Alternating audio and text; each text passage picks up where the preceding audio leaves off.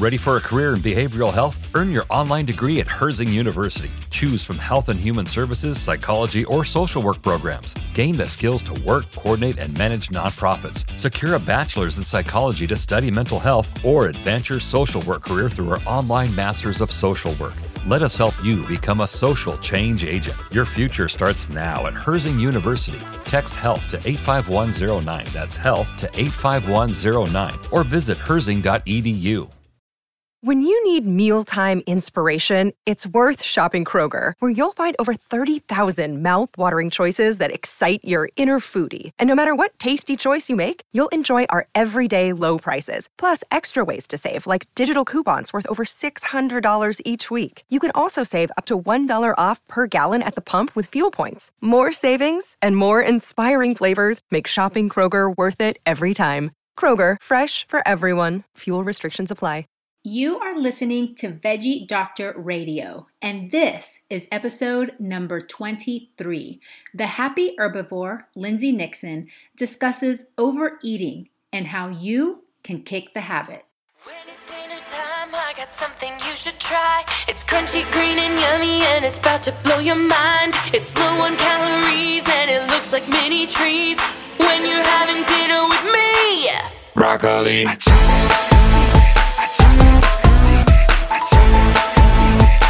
We're having broccoli.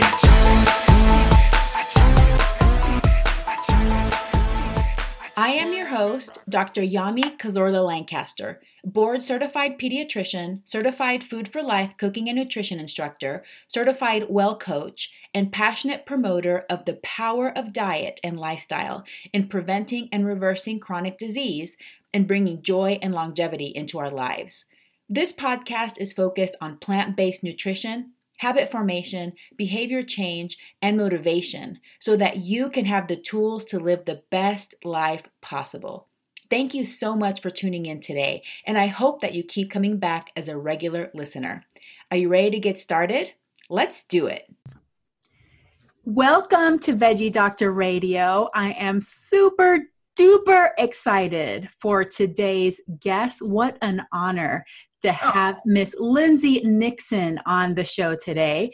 Lindsay is the best-selling author of 5 vegan cookbooks and The Happy Herbivore Guide to Plant-Based Living, selling more than 284,000 copies of her books. She's been featured on the Food Network, Dr. Oz. Her recipes have been on the New York Times, Vegetarian Times Magazine, Shape Magazine, Fitness Magazine, Bust, Women's Health, WebMD, and others. She is a rising star in the culinary world. Ms. Nixon is praised for her ability to use everyday ingredients to create healthy, low-fat recipes that make eating well easy, affordable, realistic, and delicious. Learn more about Lindsay and try some of her recipes on her award-winning blog, happyherbivore.com, and her massively successful meal plan service at Meal Mentor, getmealplans.com. Lindsay, thank you so much for being on Veggie Doctor Radio today. Thank you for having me. Well, I'm a huge fan, and you are one of the reasons that I was able to transition so easily to a plant-based diet almost 7 years ago. And I completely agree with what the bio says. You really make it easy, affordable, inexpensive. It's just great. So thank you for everything that you do. Oh, I appreciate you saying that so much. I want to go ahead and just get started because I know we're going to have some really fun things to talk about. We do. But for those listeners that don't know very much about you, if you don't, you need to. But I want to hear about your story because you have been through so many transformations. I've enjoyed watching your journey. But actually, your first career was in law. That's what right. prompted you to change your life and become a vegan blogger? You know, it's such an interesting thing of how it all worked out. So I went vegan when I was in law school. And the reason I started looking into a vegan diet was I'd always struggled with my health. Like I'd had chronic migraines since I was like 7 or 8. Like the doctor almost didn't even believe that I could have migraines because I was so young. They're like, that's what it was. And I had so many issues with like food upsetting my stomach. Like I missed sleepovers and parties, like things weren't happening for me. My life was very hard for like 9. And you think like a 9-year-old should be like living it up, like happy, joyful, playing. That wasn't me. And so I'd always kind of had health issues. And then in law school, I was really starting to feel badly, but I was like, of course, I'm in law school. I'm studying all the time. I'm doing all this homework, all these classes. Of course I feel bad. And the migraines were worse and the insomnia was worse, but I just chalked it up to my schooling. And I kind of put off going to like my yearly exam because I was like, I don't have time for that. Like I'm studying. But then like it just kept getting worse. And so finally my migraine medicine ran out and my doctor said, listen, I can't prescribe you any more migraine medicine. I can't help you out with your insomnia anymore until you come in and at least get a regular checkup. And I was like, okay, fine, I'll go. And as soon as I did, I knew before I left that there was some problems. There was so I could tell from the way she was talking, and then she was immediately making appointments for the following day, and then the next day, and then seeing this person. And what it was is I had a lot of abnormal early cancer cells like taking place in my lady bits. And I was very lucky because everything was able to be taken care of right away, and I didn't miss too much school, and the procedure was not too terrible. But I was like, oh my God, you know, I'm 22 years old. I'm in law school. I'm at the beginning of my adult life. I just buried my grandmother to cancer. Like this has got to change. Like this can't be me. This can't be my life. And so I started reading. I read the China study, was completely convinced I needed to be plant-based to prevent cancer or any other problems. And that was it. Hook, line, and sinker. I was all in. And immediately I slept better. My grades improved. The migraines went away. I had all kinds of acne that I put every kind of pill, drug, cream on, never went away. They were gone. I think I said my insomnia went away. I was just so amazed that I could sleep. And just all these changes, I had chronic stomach problems to the point where I had to carry Tums and antacids and like 20 other things in my handbag, all gone. I remember canceling appointments with like gastro people because I didn't need them anymore. Wow. Like I didn't need to go see the person about the bloating and the diarrhea and the cramping and all that pain. That was gone. I had struggled to even regulate my hormones enough to get a regular period. That all went away. And I just stopped having to see all these doctors that I was avoiding because I didn't want to because I was in law school. I'm like, this is a multifaceted solution. Fabulous. And so I was a real sort of success story on that front. And I was so excited about it that by the time I was a lawyer and working as I was working in a law firm, I decided to start sharing all of what I learned through my transformation in law school. And it just sort of took off. And I had this opportunity to write my first cookbook based off of the popularity of my blog. And I just kind of was like, I don't really like being a lawyer that much. So let's give this a chance. And my family thought I was crazy, and my friends thought I was crazy, and everyone's like, you're leaving a law job to write a blog? But that's just what I felt was my calling and what I was supposed to do, and I'm so glad I did. Wow, very long story.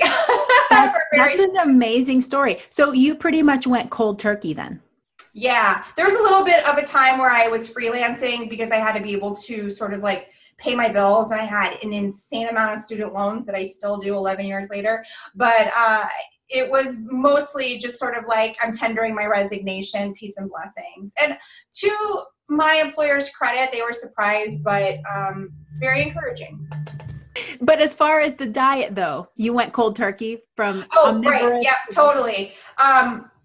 Initially, I had grown up a vegetarian for most of my childhood. I was a small child when I was eating a Happy Meal, and I looked out the window, and it was the first time I put together that my hamburger came from that cow, and that was it for me for a lot of years. So it wasn't very different or radical. It was something I had already had some familiarness with, but yeah, I just was like, that's it.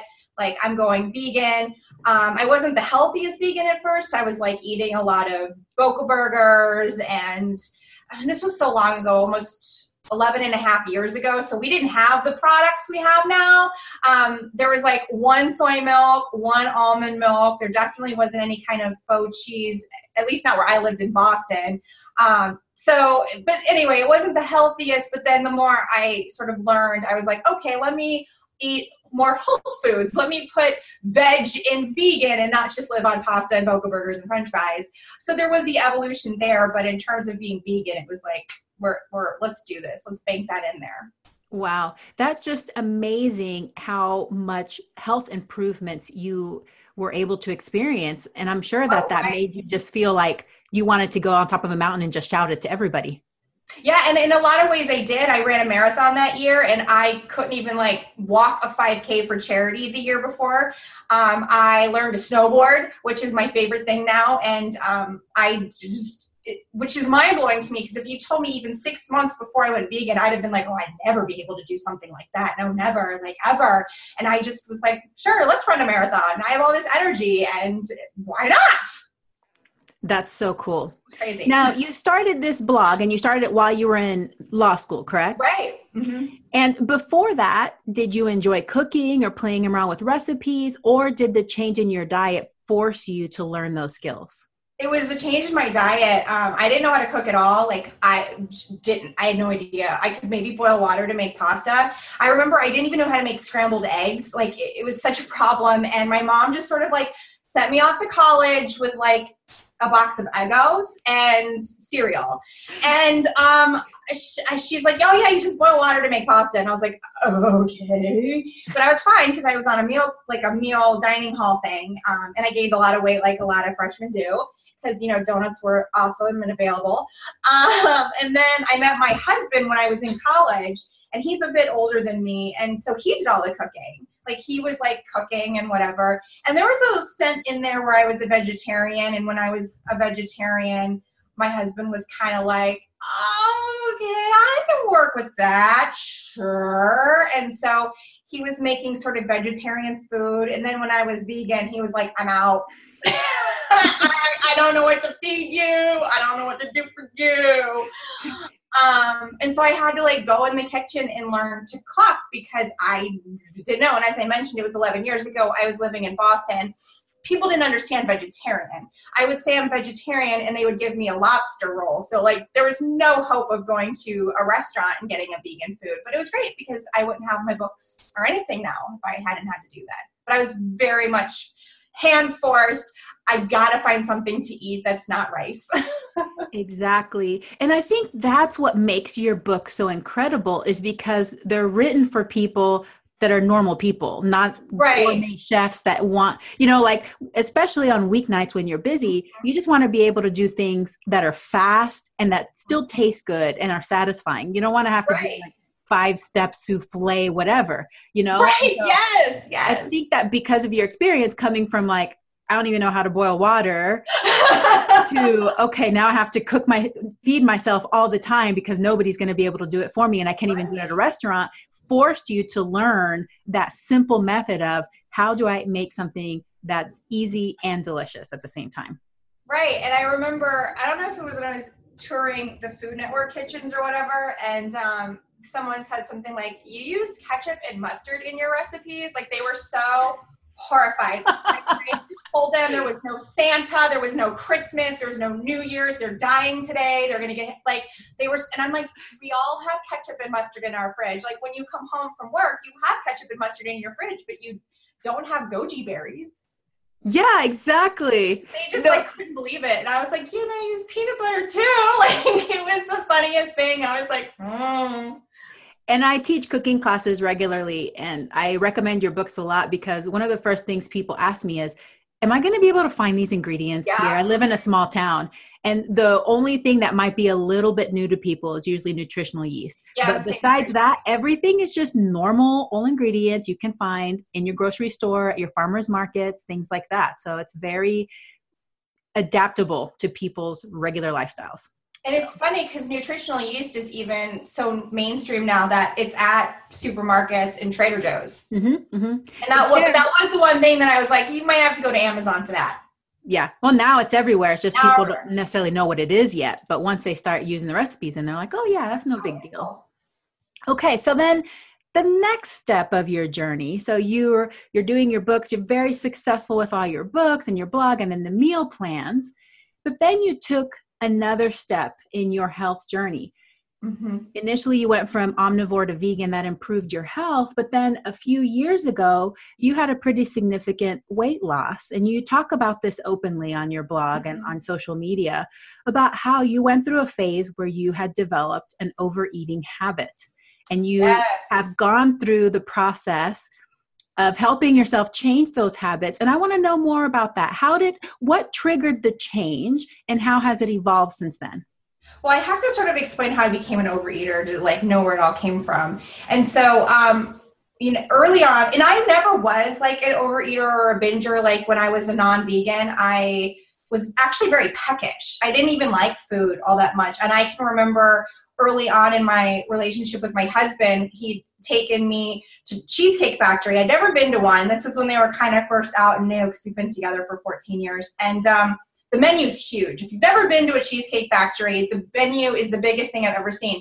And I can remember sitting at the booth almost to the point of tears because I was so anxious and upset that I didn't want to eat anything. Like this was the biggest menu ever. And this had been a problem. Like we'd gone on dates or we'd gone to places and I didn't want to eat anything there. So he thought, I'm taking her to the lottery. She's going to be so excited. She's going to want, and I didn't want to eat anything. So I was a really picky, didn't like anything food person. And like now, which is funny because people are worried when they go vegan or plant-based that they're going to have like all these foods taken away. And it's like, I eat such a wider variety of food than I ever did. Like I was so picky before and didn't like anything. Now I want to try stuff. But so this idea of overeating almost was unbelievable to me. And even when I would come out to family and friends, they were shocked because I was so picky and I was so like resistant to eat food that, and especially with all my stomach problems, I was so terrified something would hurt my belly that people were like, what do you mean you're an overeater now? Like, I don't understand.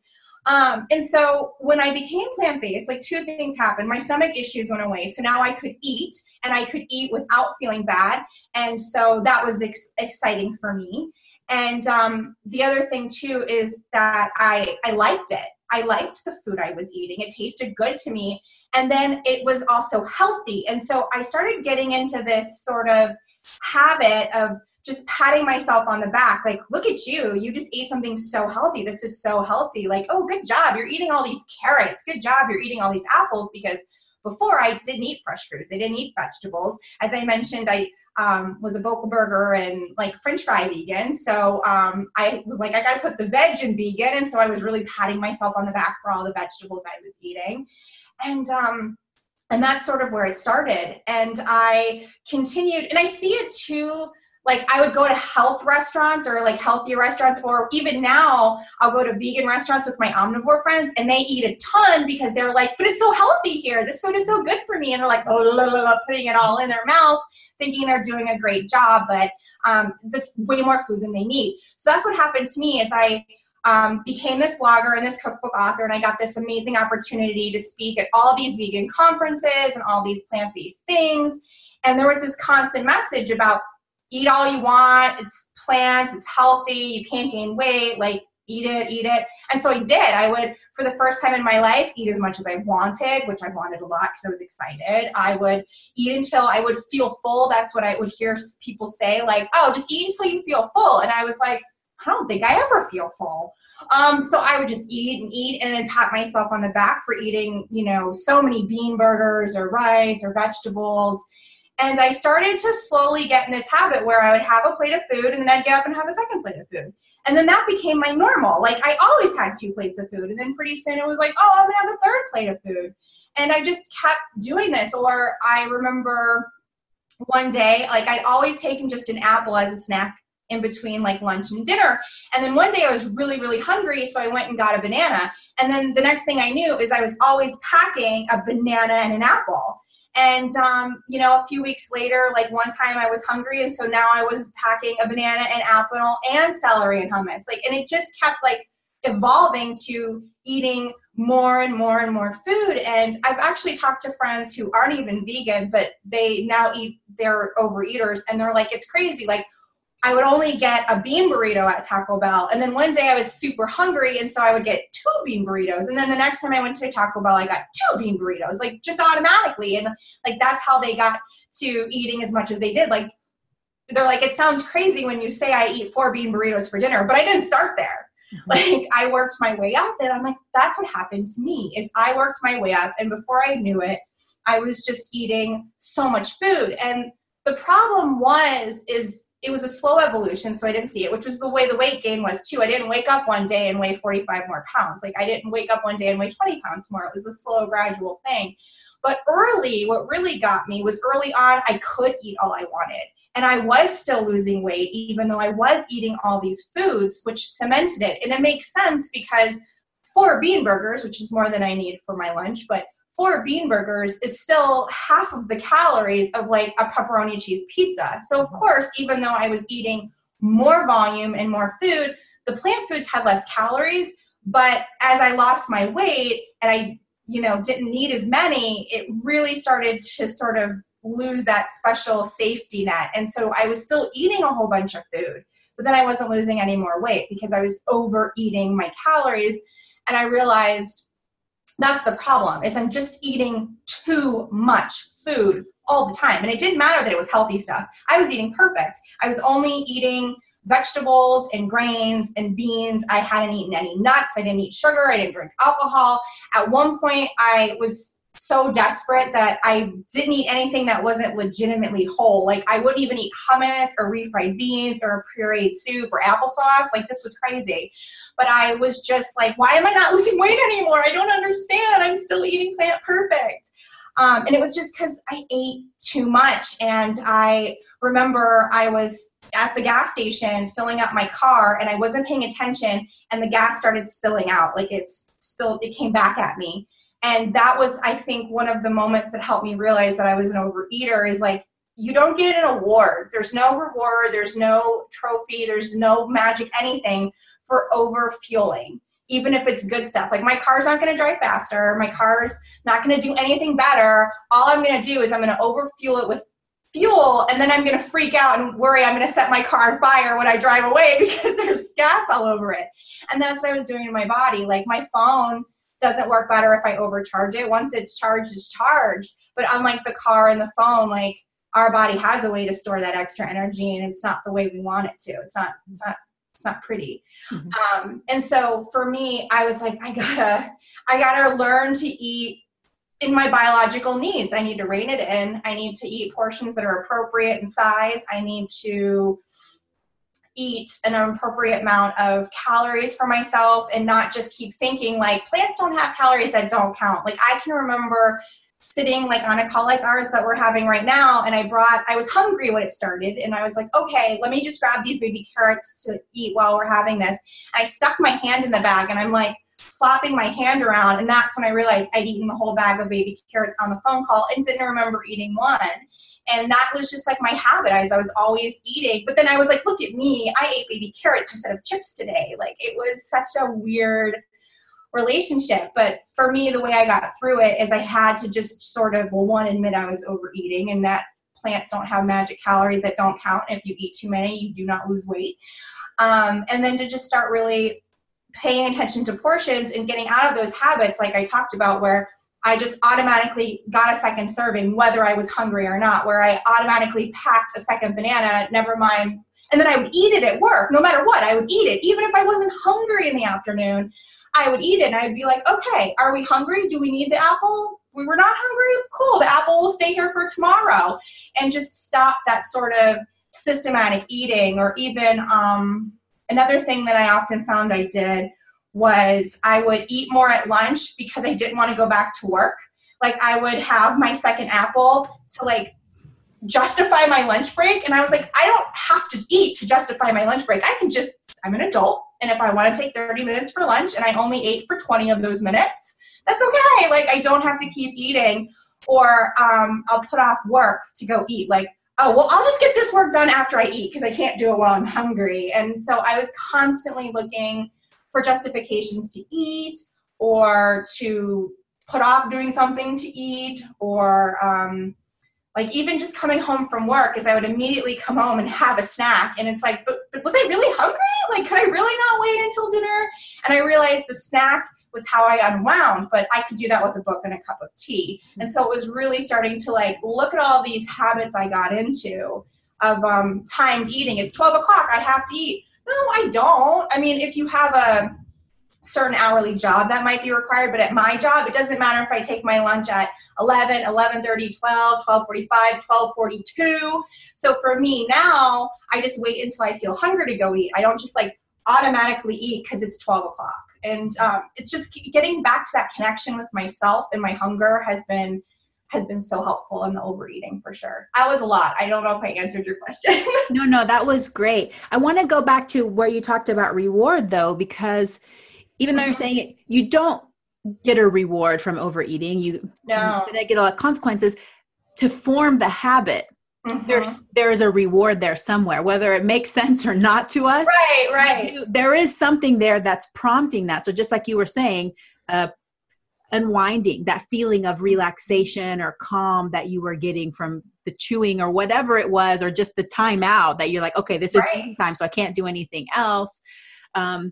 Even just the sensation of being over full can become a habit, Yes. The feeling of like, I want to feel stuffed because those stretch receptors probably do give us some feedback to the brain that like, okay, you can go take a nap now. That's right. You can go to bed. So it is one of those things when we develop habits, it's not because we're bad or, we didn't think about things. It's because there was some sort of inherent reward in there somewhere that potentiated that habit.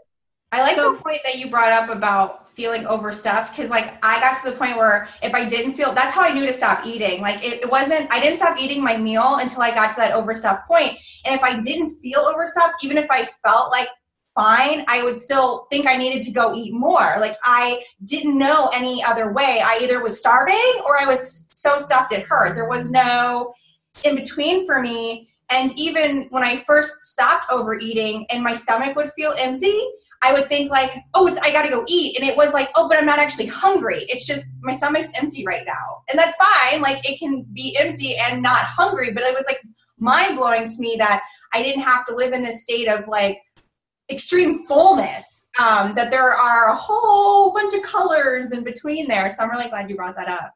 Yes. And that's one of the reasons I love this topic is because this is one of my personal struggles because I started dieting when I was 9 and I went into that diet binge cycle. So I definitely identify with that need to feel really full. Like it's almost like you reset all of your standards of what does it mean. And then whenever you don't feel like that, it feels wrong, even though that's not right for your body. Your body doesn't probably want to feel like that. But when you develop that habit, you don't remember the other stuff. And so I remember I would go years without ever experiencing hunger. It was just eat as much as I could all the time. And I didn't even know what hunger felt like. So once I started feeling hunger again, it's almost like panic, like, whoa, what's this? What's going to happen? It might kill me. I might die. So. It's so true. I have, for the longest time, I had a pop-up on my phone that said hunger wasn't an emergency. And it's so interesting because like, if we're thirsty, it's amazing. We all live in like dehydrated states, most of us, unless we're super good about hydrating. And it's like, even when we do feel thirsty, we still put it off. Like we wouldn't go pick up the random water bottle on the side of the street and drink it. Like we wouldn't.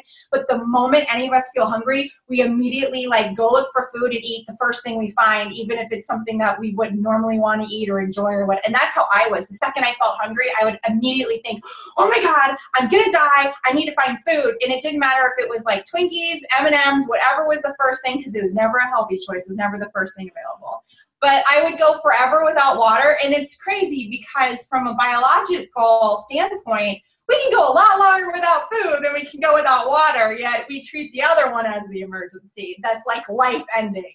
Absolutely. And I think that's so common. I know a lot of people who feel panic, and that's why we even have the term hangry, because there's a lot of people that get irritable when they're hungry because there is this psychological perception that this is a really big deal, so learning how to stay in tune and learning how to ride those waves, knowing that you're not going to die And it will hit like a little gentle peak, and then it'll come back down. Your body will say, okay, that's why I guess can't eat right now. Guess we'll wait till later, and it's not an emergency.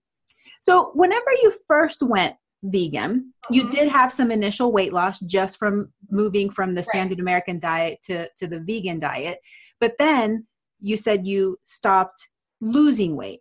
Right. What happened at that point? Were you just still dissatisfied with your appearance, or did you just have this feeling inside that you knew that because you were an overeater, you could lose more weight? What was it that triggered you working on this? Because once you develop these habits, as you know, you have to work at them real hard, to reestablish new ones. And sometimes it feels hard, sometimes it feels easier, but you have to put effort into the change. So what motivated you to put that effort in?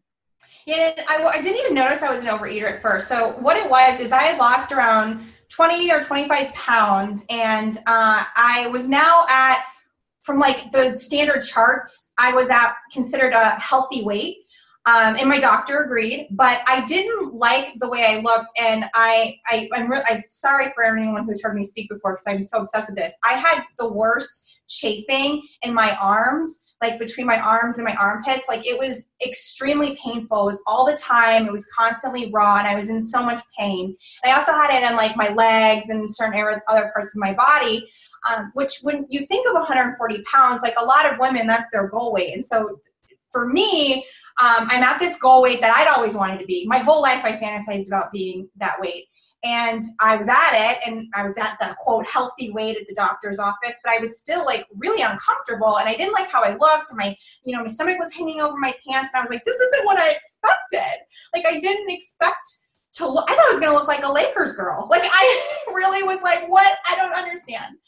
And so I was kind of desperate. I'd hired a personal trainer, spent like $5,000, didn't really look any different. And then I finally, in a last ditch effort, decided to get my body fat measured, because I was just like, what? I don't understand. And when I got my body fat measured the first time, I was at the tippy top range. I was barely what considered healthy. And the technician, she didn't mean to say it in a mean way, but she just was like, wow, you have a really high body fat percentage. And that was the first time it had ever even occurred to me that like 140 pounds can look a whole lot different depending on how muscular you are. Like, you could look very curvy, you could look super Olympic fit, you could look somewhere in between. And that's what my problem was. Like, it didn't matter that I was 140 pounds. Like, I still had all this extra body fat that was causing all these painful issues. And of course, like, I didn't like the way I looked. I was uncomfortable. And so it was then that I started trying to be more perfect with my diet, and that wasn't working. And I think I ended up I was suffering so much that I ended up actually eating more, because it provided me comfort and relief from being so stressed out and that this wasn't working anymore. But when I finally realized I was an overeater, I was like, oh, it may not even be that I need to lose more weight. I just have to lose this body fat. As that happened, I ended up losing another like 25 pounds, but when I stopped overeating. But that was what it came to me, is I stopped looking at what my scale was saying, because it wasn't answering my question. And I started looking at my body fat percentage, and now at a much lower one, I see the difference. And it wasn't even, I guess for me, I wanted to change the way I looked, because I didn't want to still spill over my pants.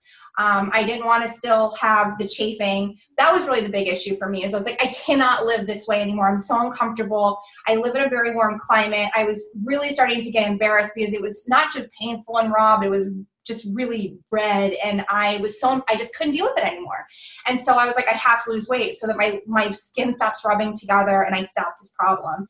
And that was my motivation, my focus. And then it kind of became a curiosity, because I continued to lose more weight. I lost more than I ever thought that I could. And I remember calling Dr. McDougall and being like, have I lost too much? Like, I don't know. And he's like, no. He was just like so frank. And he was just like, no.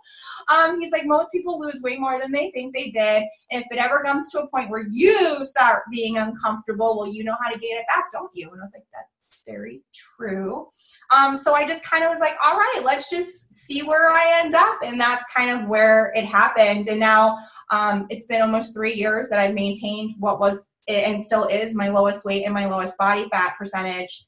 And so I feel like my body just sorted itself out as long as I eat appropriately. Now, if I start going back to eating 4 bean burgers and 6 sweet potatoes for dinner, I will not stay at this place. But it was a natural evolution, but it was vanity, and I'm not ashamed to admit that. A lot of it was vanity. I wanted to look a certain way.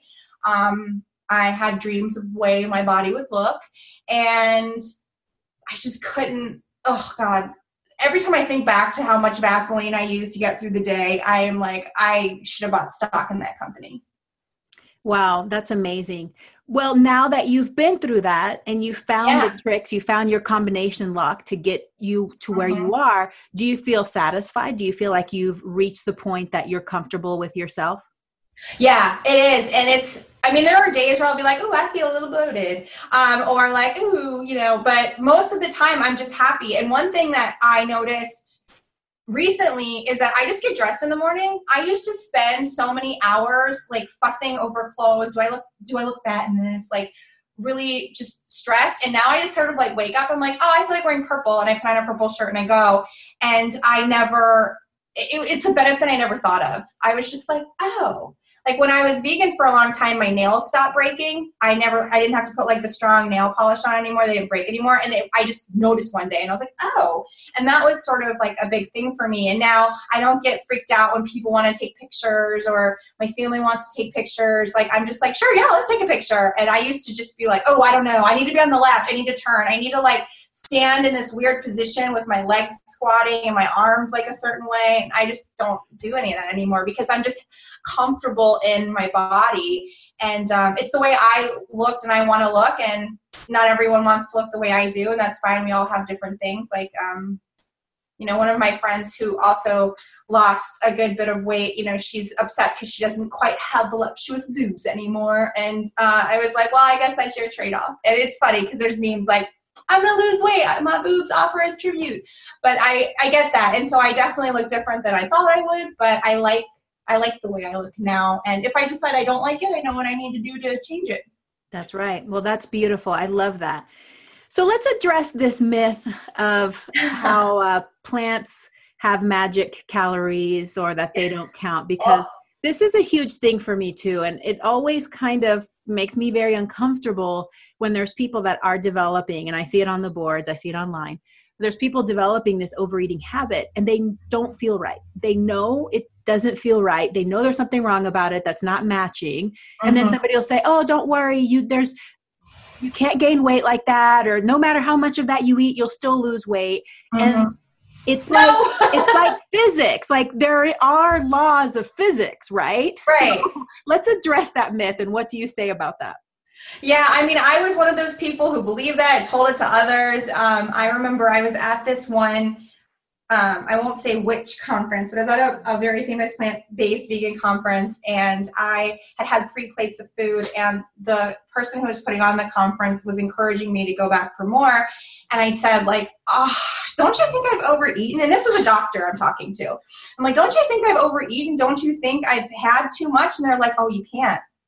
You can't gain weight on this food. You can eat and eat, and you won't gain weight. I was just like, but really, like, and I remember thinking like it was crazy to just keep eating, but I was like, well, okay, what do I know? And so I did, and this is, again, part of how I became an overeater. And like at another conference, I had a similar thing where people just kept piling food on my plate, and I was just like, but is that a lot? Like, isn't that like a lot? Like, that looks like a lot. And they were just like, oh, but it's also good for you. You should eat it. It's so healthy.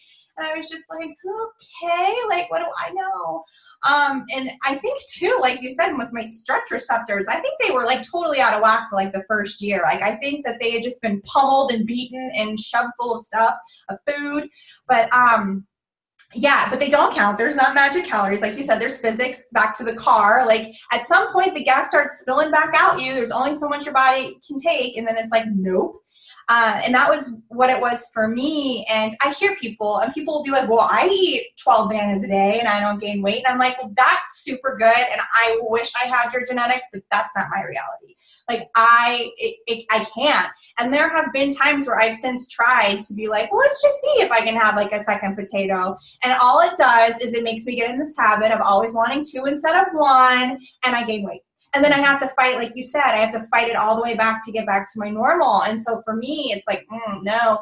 And even now, like I still feel that desire. Like I still want to just like think I can go eat all the food. Like I want that to be true so bad.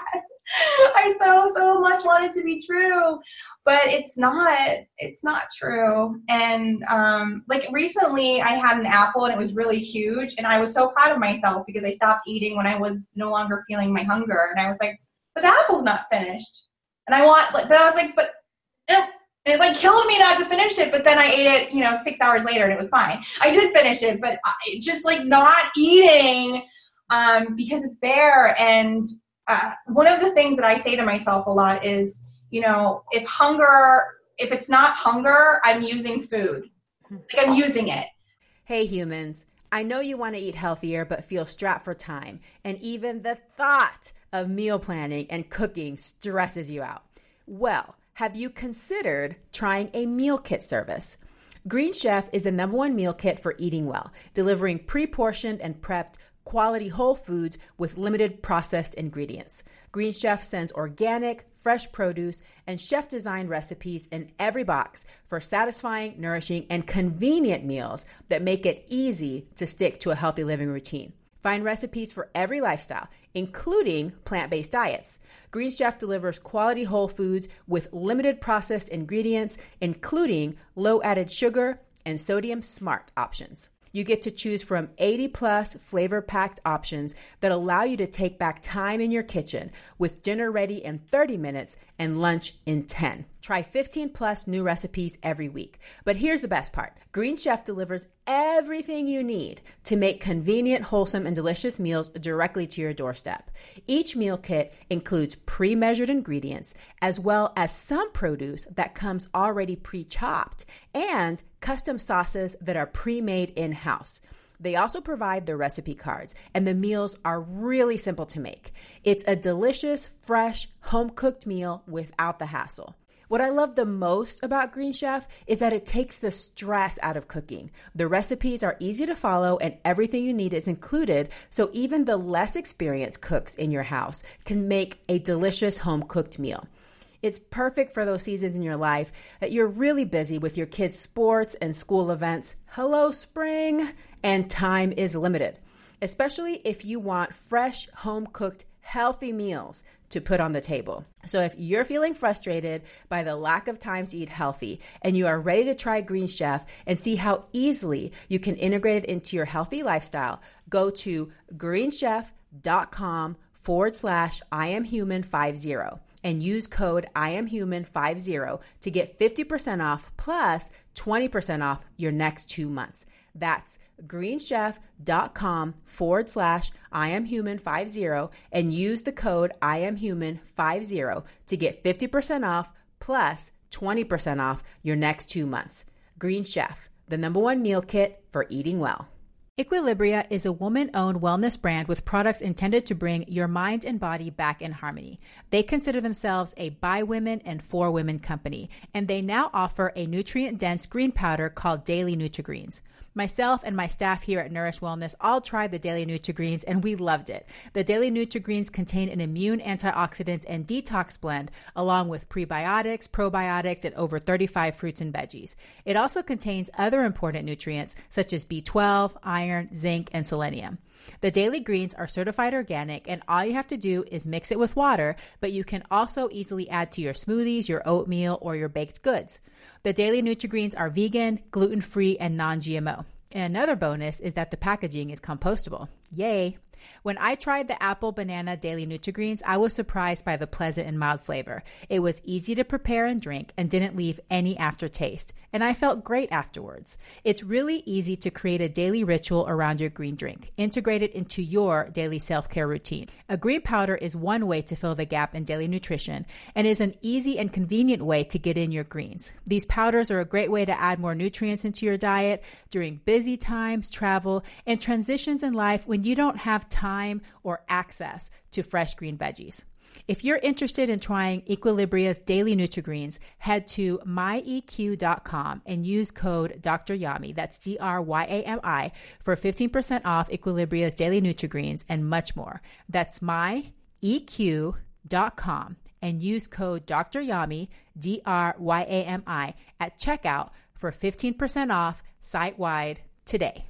What's the easiest choice you can make? Window instead of middle seat? Picking a vendor who sends a great gift basket? Outsourcing business tasks you hate? What about selling with Shopify?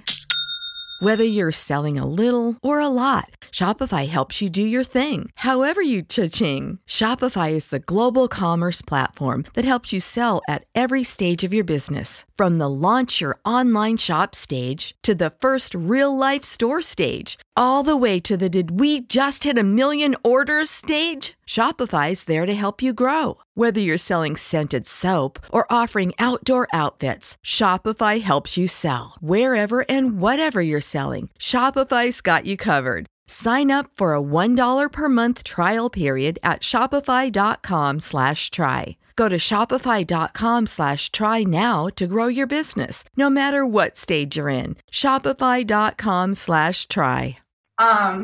The way, like, I have a lot of friends that are in different 12-step programs for different reasons, but I realize that a lot of what their literature says applies to me with food is it's like, well, if I'm eating this and I'm not hungry, I'm using it for something else. Like you said, to escape, to take a break from work, to not do something at work, to just feel like a reward that I finished, because I love to check boxes. I love to finish things. I love to zero things out. It's like you said with the fullness earlier, you're looking for that external validation, some kind of proof that it's done. Like you're so full now, you literally can't eat anymore. And so just finding the in-between shades of gray has been really hard, but really great, because I want them to not count, but they do. And people will say things like, they don't believe me. They'll be like, well, she must have been eating like sugar or oil or whatever, and I wasn't. And I can't prove that to them, I guess, unless we go back in time with a time machine. But I think for most people that they know, like you said, they know that it's wrong. Like they know that they're having 6 bananas blended for ice cream as dessert is too much. And unfortunately, they don't have people in their corner that are being honest with them, maybe because they don't want to believe it themselves or they're not ready to hear it. But that's definitely been my story. And I see it time and time again. If I start, eating a lot more than I need because I'm using food to distract myself or because it's there, because it's tasty, any number of reasons, the weight will creep back up on me and I have to work it back down again. And but even greens, like I remember for a while, I don't remember who started it, but they were like, have a pound of greens every morning. And I'm like, why am I forcing down a pound of greens? Why not wait to eat those greens to when I'm hungry? Like there's no reward for shoving a pound of greens into my mouth in the morning. I mean, cool, I love kale for breakfast, but these arbitrary things of eating this much food or you have to eat these foods every day. It's like, but do you? Because I just don't, lions aren't worried about this. Elephants aren't worried about this. They just like wait until they're hungry and then they go eat the next available plant. Yeah. Well, maybe not lions. That was a bad example. Yeah. and carnivores on average, they eat once a week, right. They're not like constantly eating. Now, of course, the pure herbivores, because the low calorie density, they have right. to spend more time on that task. But that's very interesting. Tell me about, you mentioned that you still have those urges. So that habit is still back in there, even though you've managed to replace it or use other things.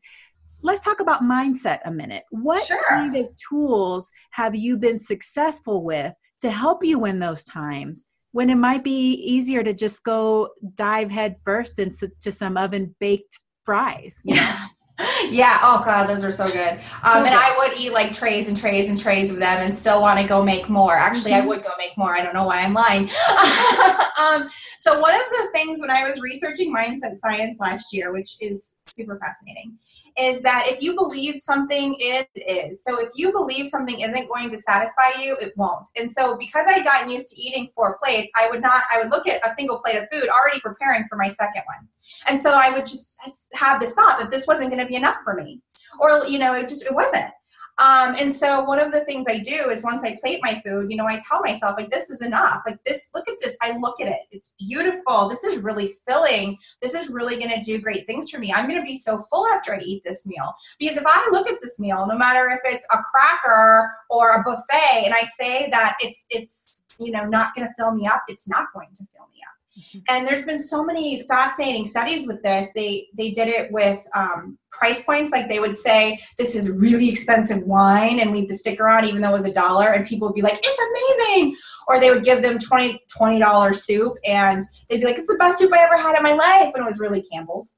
Or they put red food dye into lemon jello. Everyone thought it was cherry because they looked at it and thought it was cherry. Or even with, they did milkshakes where they would tell them, oh, this is a low calorie milkshake. This is a high fat, guilty milkshake. And even on like a hormonal level, like the hormones the body's produced was based on the perception. It was the same milkshake in both studies, but the amount of hormones released were exactly this, like based on what they thought. Even so, one of the things I do is I tell myself I'm going to be satisfied. Like I'm not already thinking I'm going to go back for seconds. I'm not already thinking I'm going to go back. And if I do finish, like last night I finished my meal and I was like, oh, that was so good. I want more. And I was like, okay, well, are you hungry? And I was like, well, I'm not hungry. But if I think about it long enough, I can make myself hungry. I can talk myself into it. So I was like, okay. What I'm going to do is I'm going to go clean all my dishes. I'm going to do this thing. I'm going to go put some laundry away and set an alarm. And if I'm still hungry or I become hungry in 20 minutes from now, I'm going to have more. And I never do. It's so extremely rare. It's so rare. And I tell people to go clean their toilets. They're going to have the cleanest toilets of their life. But if you go clean your toilet or you walk your dog and you pick up poop, magically you will not want to eat more. So I delay eating, which means I often don't end up eating more. And I find, I am totally satisfied with this. And I've recently, one of my clients I work with privately, we've been doing it with chocolate. So I let her take as much as she wants, which is often like half the cake. And I'm like, okay, great. You can have a fourth of that. And she's like, well, that will never satisfy what I need. I need that, all of that. And I was like, I know, but let's just try this. And so she'll eat a fourth of it. And then I take it away. And she has to go do something else for like 15 minutes. And she never comes back for it. Never. Like if I go ask her, she'll be like, that sounds good. But like if I just like don't bring it up again, she's fine. And if I ask her later, she's like, oh yeah, that was really satisfying. And sometimes she even thinks she ate all of it. Mm-hmm. Like she doesn't even remember that I portioned it off. And I find this is true with a lot of people. And it really works with me too. Sometimes I'll just cut my apple in half and then go eat. Portioning is a huge thing for me. I don't eat out of bags anymore. I read this incredible book. I'm obsessed with his research. Brian Wansink, Mindless Eating. And he also is the person who did a lot of the studies I was talking about earlier. But with him is he found if you put something in like a bowl, you will eat a lot less and be satisfied. But if you're eating it out of, because we look for contextual clues. And so it doesn't matter if it's laundry detergent, dog food, cereal, whatever, the bigger the bag or box is coming out of, the more you're going to serve yourself. And so bringing your arm to the bag just like doubles that up. And so for me, I'll say like, okay, here's my portion. I'm like, this is my portion. This is all I need right now. And then I take it away and I go eat it. And it's almost always enough. But if I just like sit there with like an open bag or like a big giant tub of something, I'm just going to keep like eating until it's over. And I look for my finish line, which is that there's no more. But when I put it in a little bowl, like there's my finish line and I'm happy. It's just like kind of it's using my tendencies for my own benefit and not for my, detriment, because that was what I was doing before. Like if I say I'm going to go for a walk, it's really easy to be like, I'm going to go walk to the stop sign and back. If I'm trying to like go for a walk until I don't want to walk anymore, I'm not even going to leave my driveway. Mm-hmm. But like giving myself that sort of goal, which in the past meant I finished it when I didn't need to. And now it's like, oh, okay, time to reevaluate. We've had this small amount. Do we need more? Well, we want more. We always want more. That's Lindsay's problem. But we're going to wait 15 minutes. And most of the time, it's okay. Like, oh God, I can't believe I'm going to admit this. I once was at a restaurant and I ate a sandwich and it was so good that I ordered another one. And it was just because it was good and I wanted more. Like, I wasn't even hungry for the second sandwich. But that's what I was doing because I was like, oh, it's okay. It's Subway. There's no calories. Oh, no, don't worry. I have way more than that stories for you. But I'll tell you, as parents and moms, we do that all the time. We just eat our kids' leftovers. Oh, so yeah. It's not like, this is very typical, very common. And, cleaning the kids' plates for them. Oh, yeah, and I'm like that too. Like you were saying before, I'm a finisher. So if I have a plate full of food, it is mentally distressing not to finish it all. So I love some of the tips you give about how in the mindless eating, they talk about the science of just using smaller plates, which makes sense. But it's also a way of doing the mind trick of, no, that's enough. That's the same as before because you see that larger amount on a smaller plate, or it even looks more filling than it would have if it were on a bigger plate. But I wanted to point something out, and that is the feeling of struggle or pain. You say you still have these urges, and maybe these urges, once we develop these habits, maybe they'll pop up here and there and they're always going to be there. But do you feel that using these mind tricks is something that helps decrease that feeling that it's like a pain or a suffering in your life? Do you feel like most of the time you're actually like, okay, I'm fine, this new lifestyle, the habits I have are actually fine and I'm happy? Or do you feel like you spend more time in, this is really painful and I'm suffering a lot? Yeah, people ask that. It's a really great question. And I think early on I was like, oh, this is all so miserable. Am I going to have to do this forever? But it just eventually starts to change. I got my new normals. I got used to only eating a plate of food at dinner. And so it wasn't such a big pain suffer thing anymore. One thing I found is like I have to come from a place of positivity and gratitude, which is like looking at my plate and deciding it is enough for me. Whereas in the old days, I would look at it and think it's not enough. Or I would look at my food and think it's filling. And like when I used to calorie count, I would know things had no calories. And so I'd already be going in my mind, well, this is only 20 calories, which tells me I'm not going to be full. So like I had to stop paying attention to the calories of things because I know you're totally getting it. I'm so glad you appreciate it. Thank you for validating me. But that was one of the things. But starting to be like, this was enough food, or oh, I would think like, when my body is like, oh, that was really good, I want more, I immediately try to think like, oh, I had such a good meal. Like having that gratitude and appreciation that I had this amazing meal. Because if I think like, oh, I want more and I don't get it, then I feel like I've like cheated myself and I've almost made a negative experience out of what was a positive experience. And so I keep trying to have like, this is great. That was great. Yeah, of course I want more. That was so delicious, but it was so filling. Like, oh my gosh, it was so filling. Like, that was so great. But I do find it was an evolution. It's been a long sort of change. But one thing that's interesting to me that I realized recently is when my life's unbalanced, when I'm really stressed out, when things are going crazy, when I'm not taking care of myself, when I'm taking on too much, that's when I want to overeat. When I am not self-caring, when I'm not taking care, when I'm doing too much, when my stuff is just not manageable, that's when I want to overeat. And when I start to realize that, when I start having that drag to go back for more food, or I want to eat, or I find myself just more hungry than I normally am, I know that I need to check myself and check my life. And 99.9% of the time, it's purely I've done too much, I've taken on too much, I've suffered in some way because I put everyone before me. I didn't even put me on the list, which, being a wife or a mother is very easy to do. And that's when I'm like, I got to go back to like my 30 minutes of self-care, whether it's meditating or yoga or reading a book. People make fun of me, but I love to spend time in my closet. Nobody bothers me in there. So like I will often go and sit in my closet for 15 or 30 minutes. And it's just like, no one finds me and they don't bother me. And I recharge my batteries. But suffering is always overeating. And I think that's what ended up happening that made me an overeater, is because I was so upset of all the things that I wasn't eating. I was so focused on all the things I couldn't have that I was sad. And so I would like try to overeat the good foods when I could have just recognized my emotions. And then like, one of the things I tell people, I say to myself is, it's not that I can't have that thing, I'm choosing not to. And I kind of go through it. And I talk about it as this like flip side of deprivation. So like I could deprive myself, like you can have this attitude of I'm depriving myself of a second margarita because it's so many calories or whatever. But instead I think, okay, But if I have the second margarita, I'm going to deprive myself of feeling good tomorrow because I'm going to be hungover and I'm not going to be 100%. Like always looking at the other side. And then it's okay to not, then suddenly magically, I don't want the second margarita. Or like recently there was a cinnamon bun and it looked so good. And I was like, oh, I'm depriving myself by not having the cinnamon bun. I'm like, wait. If we have the cinnamon bun, we're going to sugar crash and your stomach is going to hate you. You are going to be in a world of hate for at least 2 days, and then you're going to beat yourself up for 2 weeks.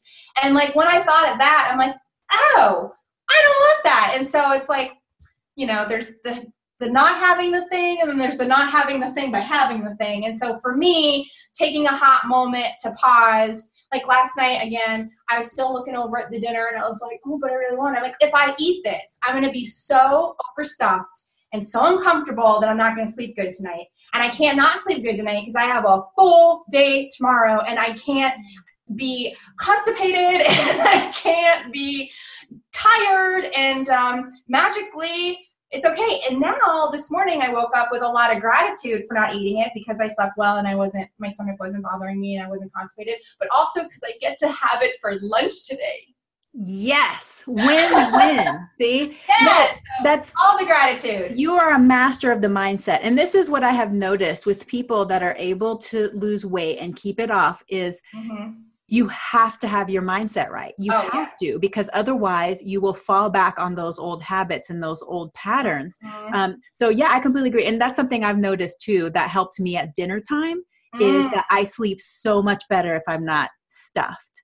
And it messes with my digestion because, you know, if your body's trying to digest all this stuff while you're actually supposed to be sleeping and resting, it doesn't go well the next day and you feel all bloated and it's awful. So thinking about, just like you said, not what am I missing out on, but what am I giving my future self? What gift am I giving my future self for tomorrow so that you can turn everything over? And it just takes practice. It takes practice and recurrently using those little tricks in your brain. So, and for the listeners out there, Lindsay talks about all of this stuff in her podcast. It's very nerdy and has references to all the articles and books that she uses. So if you want more on any of these specific topics, she covers a lot of them. Really quickly, I want to talk about how your meal plans have helped you in your journey to stop overeating.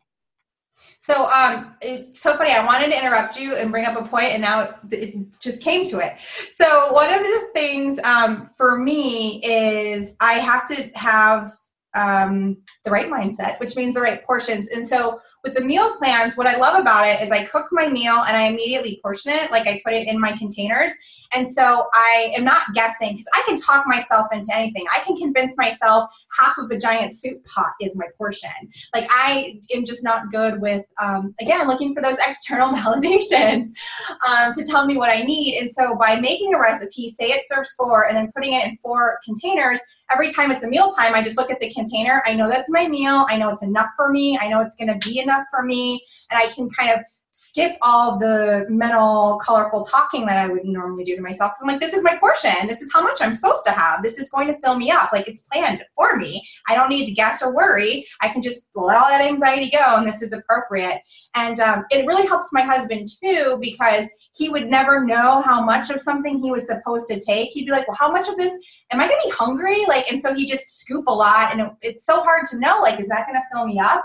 But because everything's all like nutritionally balanced and caloried out, you just get the right portion. And so for both myself and my husband, it's like, it's such a relief. Like I can leave in the morning and just grab my container and know I'm okay. Like know that I have what I need, that the hunger emergency isn't going to happen, and then it's enough. But one of the other things too, and you were talking earlier about moms and finishing their kids' food, is that was a problem for me, is like I would do the liquor food or let me eat the last cracker. But one thing that I've had to do since is like say, that's not mine. Like that's not mine. And so one of the girls who works for me, she brought in these granola bars for work. and they look really good. They're like chocolate and peanut butter, and I want to eat them, but I'm not going to because they're hers, and they're not mine. And so I have to say that, like, they're not mine, they're not mine, they're not mine, because I can't eat her bars, and I don't even know where she buys them, so I can't even like sneak one and then replace it. And so that had been so successful for me that I started doing it with like kid snacks and things that my husband eats that I don't. And it's amazing. Like, I no longer struggle. Like, it used to be such a struggle to not eat my husband's candy. And it used to be such a struggle not to eat the potato chips that were in my house, but they're not mine. Mm-hmm. And it's, again, the mindset. It's like, they're not mine. That's not mine. And so, like, I have all these things in my house now that normally I've been like, no, they can't ever be here. But it's because they're not mine. And I, like, tell myself that. And I'll sometimes go to parties, too, and be like, that's not for me. And friends of mine who are alcoholics, that's what they do at parties. Like, there's tons of alcohol around, and they're like, good for you, not for me. Good for you, not for me. Or I like a delayed strategy is that I got from one of my friends who's an alcoholic, who's like, well, I'm not going to try to be sober 20 years today. Like, that's too hard. But what I decide is, because, you know, food is sort of like my drug, is it's like, I really struggle with dehydrated mango, and I got this from him with his alcohol, is he's like, okay, I'm not going to drink right now, maybe tomorrow, but not right now. And he's like, delayed, just by that simple mind thing of like, well, I'm not going to eat this right now, but maybe tomorrow or maybe later. He's been able to stay sober for 25 years. And so for me, like, the idea of never, ever, ever, ever having, you know, like chocolate or dehydrated mango ever again just seems like so sad. But I'm like, you know what, I'm not going to eat this right now, maybe later. And I've managed to do it all the way. I recently post on Facebook about a vegan blueberry pie. Like, I was really full and I didn't want to eat anymore. And I was like, well, if I eat it now and I'm not hungry, I'm just eating it for entertainment or something. That's not so good. I was like, okay, maybe tomorrow morning. And then the morning came, and I was about to convince myself pie was perfectly acceptable breakfast food. And I was like, you know what? If I eat this, I'm going to be really mad at myself that I had pie for breakfast. So let's have our oatmeal. And if after our oatmeal we still want the pie, then we'll have it. And then I ate my oatmeal, and I was like, you know what? I'm full. I don't want the pie. And this like went on for 3 days, to the point where I was the one who threw out the pie. And I never even ate it, and I wasn't even upset. It's just like, I almost have to bargain myself, delay. And I delayed myself right on to being vegan for 11 years. That's beautiful. And what I want to point out is that self-talk, that compassionate self-talk is the same way we talk to little kids, you know, right? That's how we should talk to ourselves. And it takes away that struggle. It doesn't make you like you're white knuckling, like, oh, I'm staring down the pie. Oh, you know, it's more like, oh, you know what? How about we have it for lunch? And then like, oh, maybe tomorrow, you know, and that's one thing I've learned with working with kids is saying no makes everything worse. Like, it just escalates their anger and their fear. So he's like, well, maybe tomorrow, maybe next week, you know, maybe next week. Having that possibility. Maybe later. Yeah, it decreases that anxiety and extinguishes that dopamine, that urge to want it, because you're like, oh, well, okay, they didn't say no. So later. And I love that, using that trick, but also to point out that compassionate self-talk. Right. So whenever we're being kind with ourselves and not being like, oh, you stupid idiot, why would you want to eat cake? You know, it's going to make you want to eat more cake and you're just going to binge. You know, that's not helpful. No. And all it does is make you want to do it more, because you want to escape from the feeling bad that you just made yourself feel bad. And because it's like I said, all the suffering, like, I think if anything, suffering is the worst. Negative self-talk, man, that is just asking for suffering. Yes, for sure. Okay. So if somebody's listening today and they know that they have this overeating habit that they're struggling with, and it's bringing pain in their life, what would be your suggestion on what's the first step that they can take to start to change that habit? Admitting it, even if it's just to yourself. Like, if you have a trusted friend you can talk to, I definitely think it helps to say, like, even if you don't want to be like, I'm an overeater, but just like, I'm having trouble, like, really reining it in. Like, make a friend online, like something to just, or like I said, just acknowledge it to yourself, because that was me. And I describe it as like, I joke and say it was like this coming to Jesus moment. I was an overeater, but it wasn't a great grand moment. It wasn't beautiful, but I was just like, I eat too much food. I remember just thinking that to myself finally, like, I am eating too much food. And I just felt like this relief, like, I wasn't struggling anymore. I accepted it. And now once I'd made that decision, I can move on to the next step, which was figuring out a plan. Like, what was I going to do next? But I spent a lot of time, like, kind of maybe denial or just lying to myself. Like, no, not really. It's not that bad. I mean, I don't eat that much. Like, it was only the one time I had 6 potatoes, and it's only the one time. Like, like I was really kind of justifying it. And again, this is like where I hear with like a lot of my friends who are addicts, like, well, I only did coke off the back of a bumper once. Like, like there's so many things that we can tell ourselves. We're like, well, I only got blackout drunk once.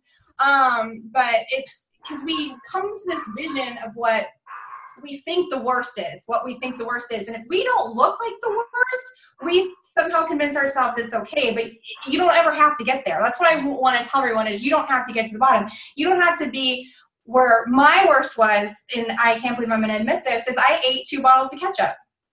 Like, that was the worst thing that I ever did in terms of this, and you don't have to get there. And if you've already been there, there are still more places you can go that you don't have to go. But I was just like, I wanted something sweet, and I was too scared to eat candy, so I ended up eating ketchup, but not any better. But you don't have to get there. And so the first thing you can do is be like, I'm eating too much. I want to change. This is it. Like, I really accept that you're going to change. And then you do. And for me, the most important thing I did was portioning, like planning my food, like making sure that I had I cooked on the weekend or every other night, and I would portion out my food, and then I would have my portions, and I would know. And before I ate, as I talked about earlier, I'd be like, this is enough for me. I wouldn't go into it thinking this isn't enough, but like really starting to like bring back the portions, stepping down to getting used to eating less.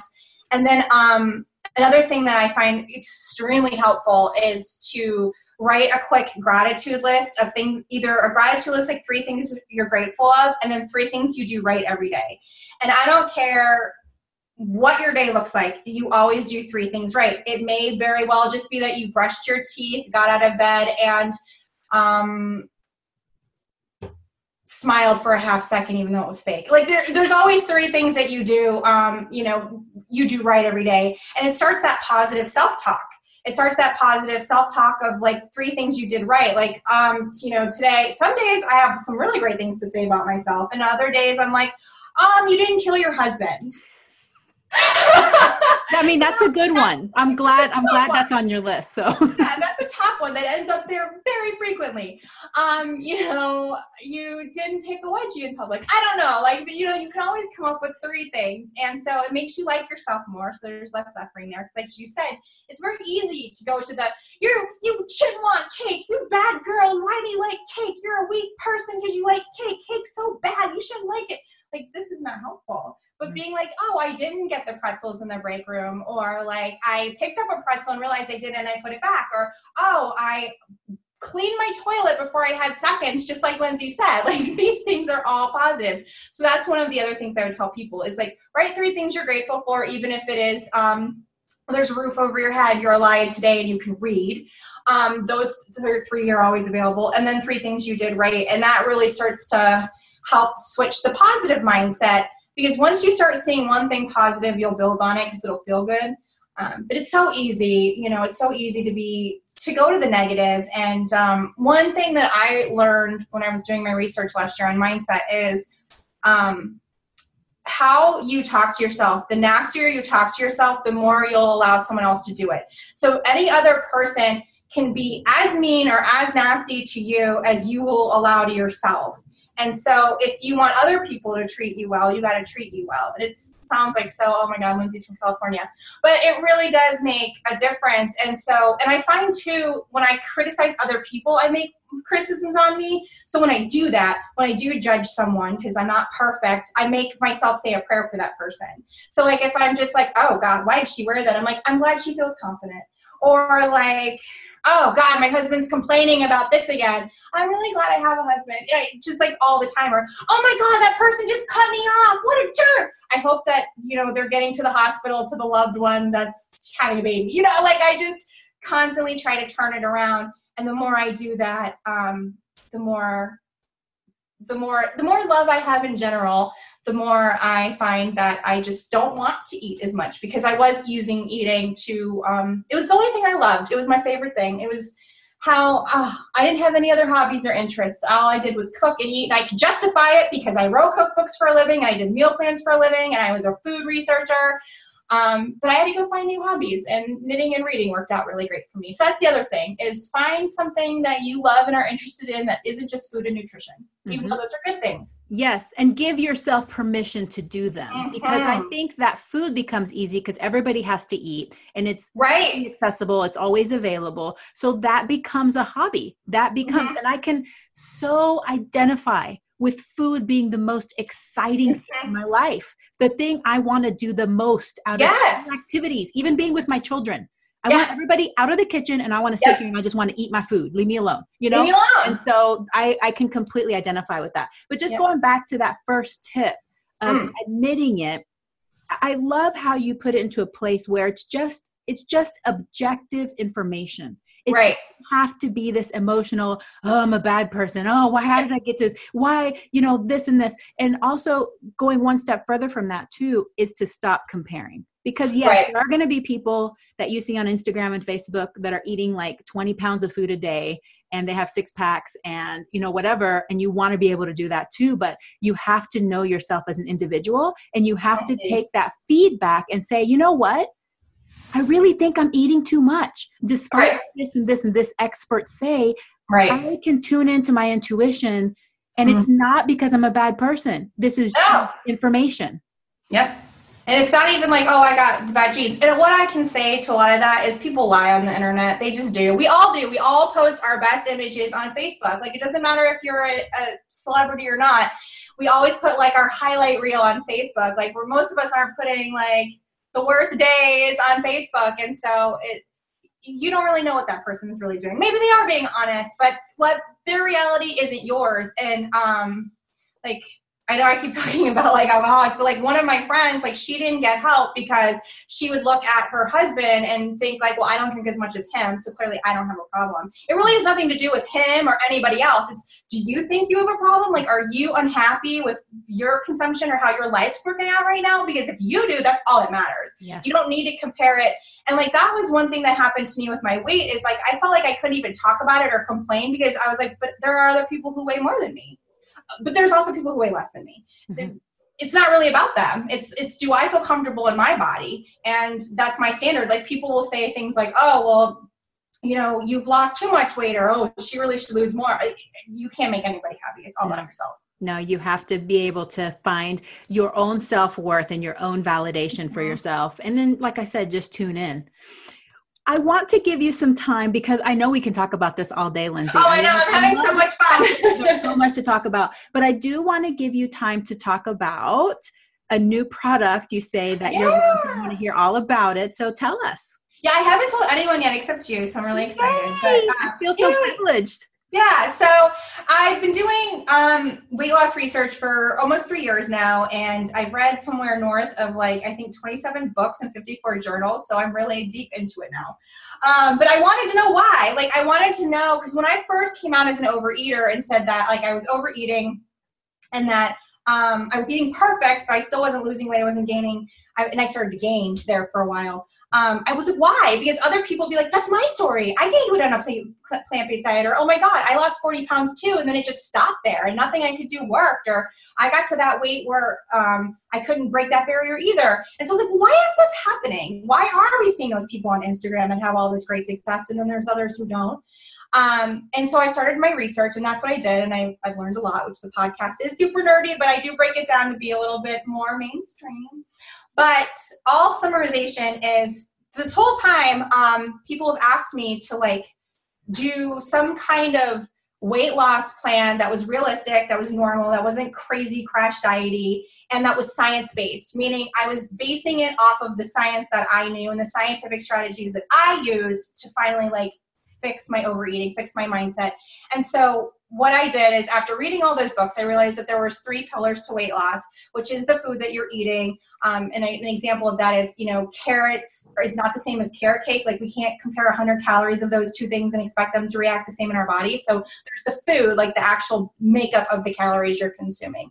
There's the mindset, which we've talked a lot about if you believe something will fill you up, it will. If you believe it won't fill you up, it won't. If you believe you're going to like it, chances are you will. If you go into a meal thinking it's ew, gross, whatever, you're not going to like it. And we know that with anyone who's been around children knows that magic. Yes. And what did I do? Did I do 2? Yes, did I do 2 of them? Yeah. And the other one is behavior modification, which is something like portion control. Is an example of a behavior modification, or putting it in a bowl instead of eating in a bag. So these are the 3 things that are required for weight loss. And so I have been building a sort of guide meal plan that brings all of this science in and chooses foods that are scientifically supportive to make weight loss a little bit quicker. And it's ideal for someone who's like, I know, like you're saying, I'm overeating, something's happening, I don't know what to do, I don't know where to start. Here is the step-by-step approach to do it. And so that's going to be available in early March. But it's going to be great. And it's like I said, it's the scientific strategies that I use and that I've been using, not only with the meal plans, but with my private clients. Some people have lost over 100 pounds. So it's just awesome stuff if you need sort of that helping hand and you want to do it science-based, not just go pick up the new latest, only eat green vegetable diet, which I did once and I don't want to talk about it.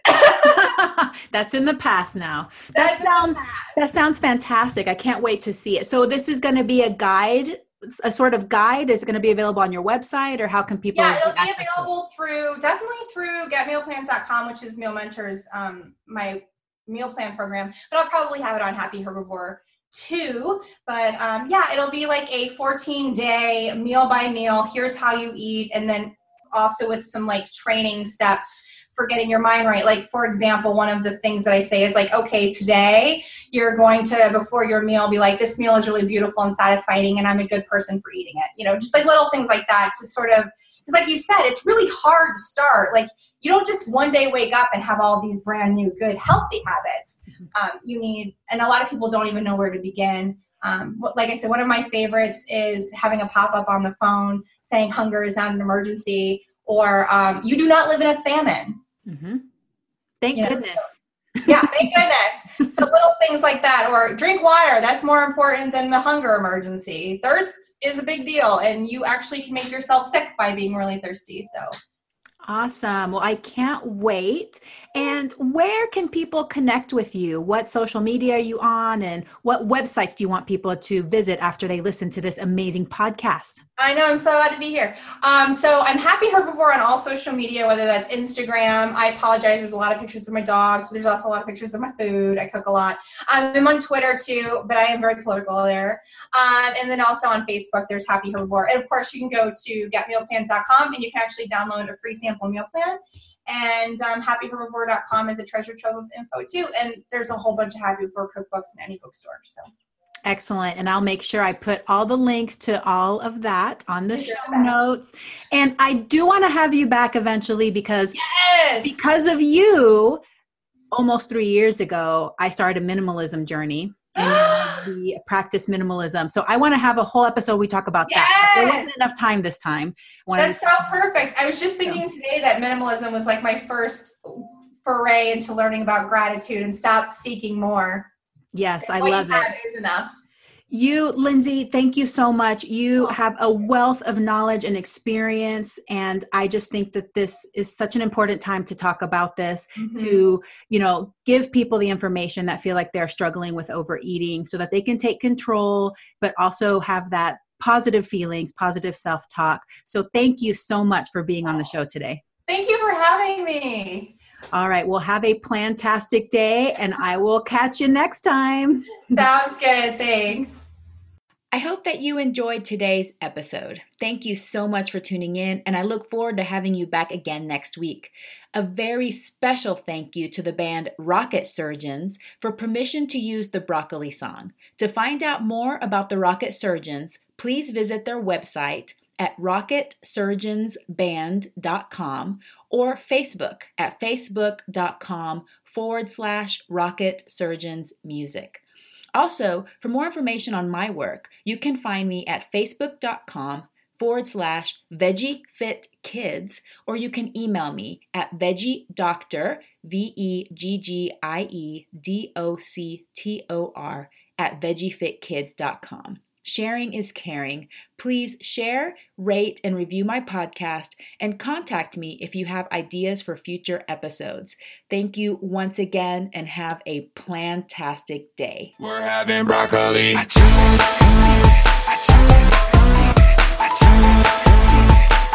having broccoli.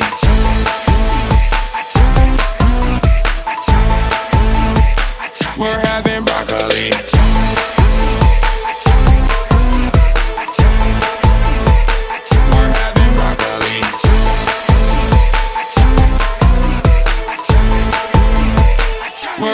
Broccoli. Save big money on plant protection supplies, now at Menards. Defend your garden with Triazicide Insect Killer. Its fast-acting formula protects lawns, vegetables, and many other plants. It kills more than 260 insects by contact, above and below ground. Choose from ready to spray, concentrate, or granular. Save big money on Triazicide Insect Killer at Menards. And check out our weekly flyer on Menards.com for all the great deals happening now. Save big.